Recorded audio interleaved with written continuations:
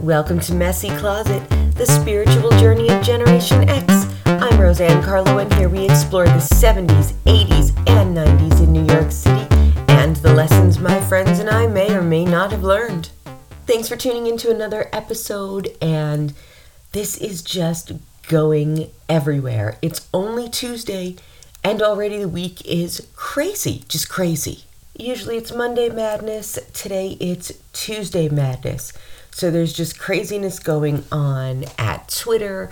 Elon Musk is putting restrictions on everything in the name of free speech, which just makes no sense to me at all. Amber Heard settled for $1 million that Johnny Depp pledges to donate to charity, like she did not. I mean, the statement from his legal team is just fantastic. And the first one that he gave, where he said, he got his life back after 6 years and he was humbled. Like I said, I never believed that Johnny Depp did this. We heard rumors years ago that are proving true today in Hollywood. And one of the rumors was always that Johnny Depp was an amazing, wonderful guy and a gentleman. So his legal team states, "We are pleased to formally close the door on this painful chapter for Mr. Depp, who made it clear throughout this process that his priority was about bringing the truth to light. The jury's unanimous decision and the resulting judgment in Mr. Depp's favor against Miss Heard remain fully in place. The payment of $1 million, which Mr. Depp is pledging and will donate to charities, reinforces Miss Heard's acknowledgement of the conclusion of the legal system's rigorous pursuit for justice. Ben Chu and Camille Vasquez, attorneys for Mr. Depp." Now, I followed this case very closely, and there's this other chick, I don't know if she's like Amber Heard's girlfriend, pretend girlfriend, wannabe girlfriend. They are spotted together, Eve Barlow. So she's like freaking out. Oh, he's making a pledge. Wait, what does that mean? Is he donating the money? Someone call Camille, because in the trial, what's her face said she used pledge and donate synonymously, and they are two different things. So when he said pledging to donate, it's like, yeah, okay. He's just going to show you. He didn't need money. He didn't want $50 million. He just wanted you to make the fool of yourself that you did on the stand. And it was really, I mean, honestly, that was one of the saddest performances I had ever seen. Like, I can't even believe that she got to Hollywood. So that's what I have to say about that. And the other thing is, I don't know what the other thing is. Oh, now I remember. So today, 1 year ago today, December 20th, Betty White made her last video talking to everyone. And ironically, today is my grandmother's birthday. She would have been 96 years old. And 11 days later, of course, Betty White left us. Yeah, it still makes me really sad. She was 99, just shy of her 100th birthday. But I kind of have a theory about it where, she had her assistant, she had her younger Hollywood friends, but the love of her life, Alan, which is the last word she said, was Alan, before she passed, was waiting for her. Maybe she wanted to celebrate her 100th birthday with him and the Golden Girls and all of the people that she's worked with over the years, whom she was the closest with in her life. When you live that long, you watch everyone kind of just go ahead of you. And although you can have, other friends and a great life, it's not the same. So, yeah.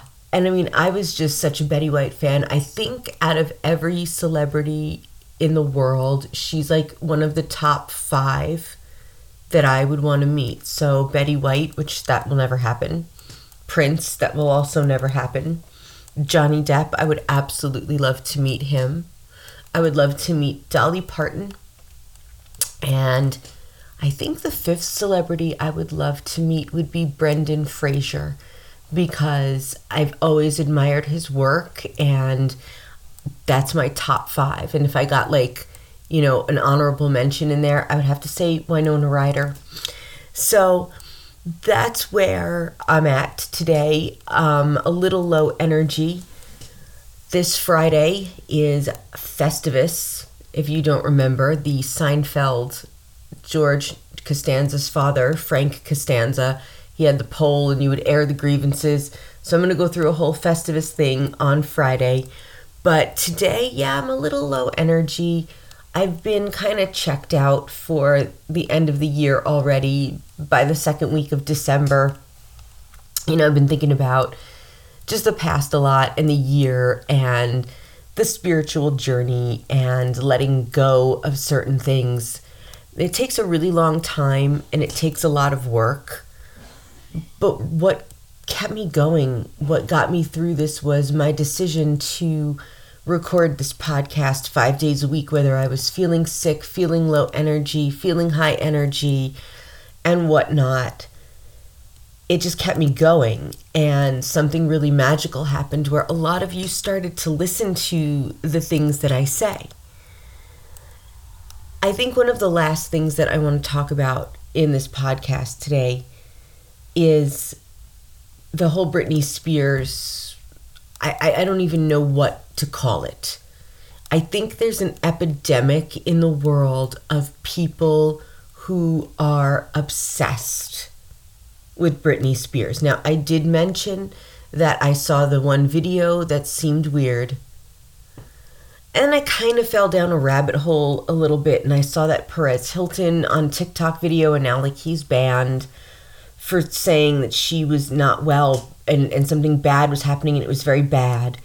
And then there was something about her going to New York, but there were no pictures, and it turns out she's in Mexico. Now, I'm thinking to myself, why does everyone care so much? Why is this all over Instagram, all over TikTok, that they're searching for her, right? Now, I've gone through some trauma myself. I have trouble leaving the house a lot. I have trouble going far from my home. I like to create a very safe environment within my house. And as much as I like talking and I'll put up videos here and there, I do keep a low profile and I do keep my home life private for my own mental health. And I'm still healing from the things that I've gone through. And Britney Spears is still healing. And here's the thing. When she was going through her traumas, obviously most of the people in the world that she knew were pushed away from her, taken away from her. She now has a husband who seems to be incredibly supportive, and people are saying that he's, out for himself. He's making a name in Hollywood. Well, yeah, that's why he's here. He was probably in Hollywood long before he knew he would have even met Britney Spears to do the acting thing and whatever he's doing. So they're married. People were trying to say her wedding wasn't real. People are trying to say she's cloned. Her body looks different. Her dancing is different. Her teeth is different. She doesn't look happy. All of these things. And she's healing. So she's not going to be the same Britney that all of the fans want to see that was on stage 20 years ago doing these things. She's had a very different life from, let's say, Madonna or Janet Jackson or J-Lo or any of the, female performers, Katy Perry, that are still going out there from 20 years ago and they're still doing their big shows. That's not where she's at. She's gone through something and she's talked about it openly on her own Instagram page. And she needs time to heal. And if everyone is expecting the same Britney, that's just, sorry to disappoint you. It's not going to happen. I'm not the same Roseanne. And I've seen a lot of my relationships change, not the core ones that I've, known forever. The people I've known like most of my life or my whole life. But some of the lesser relationships in my life did suffer because of my trauma responses, which people took as drama, which it's not. And and people want to talk about it, and that doesn't help. So for everybody out there on TikTok making all your videos trying to pick apart Britney Spears' life, trying to pick apart her smile, her eyes, her teeth, her hair, her where is she going, why does this look like a green screen? It's because she's still trying to live up to your expectation of who you believe she is, which is pop queen Britney Spears, and that is part of who she is, but that's not her whole persona. And she does have the right to privacy, especially after everything that she has been through and still going through. So if a video seems off and weird, it's because she's posting probably because her fans want her to. But you guys are really obsessed. Really obsessed. And I don't think that that's healthy.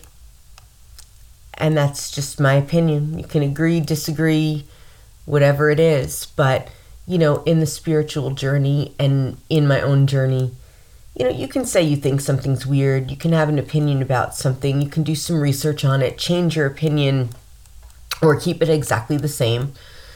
But what you cannot do is over-obsess about someone because you've romanticized them in your mind.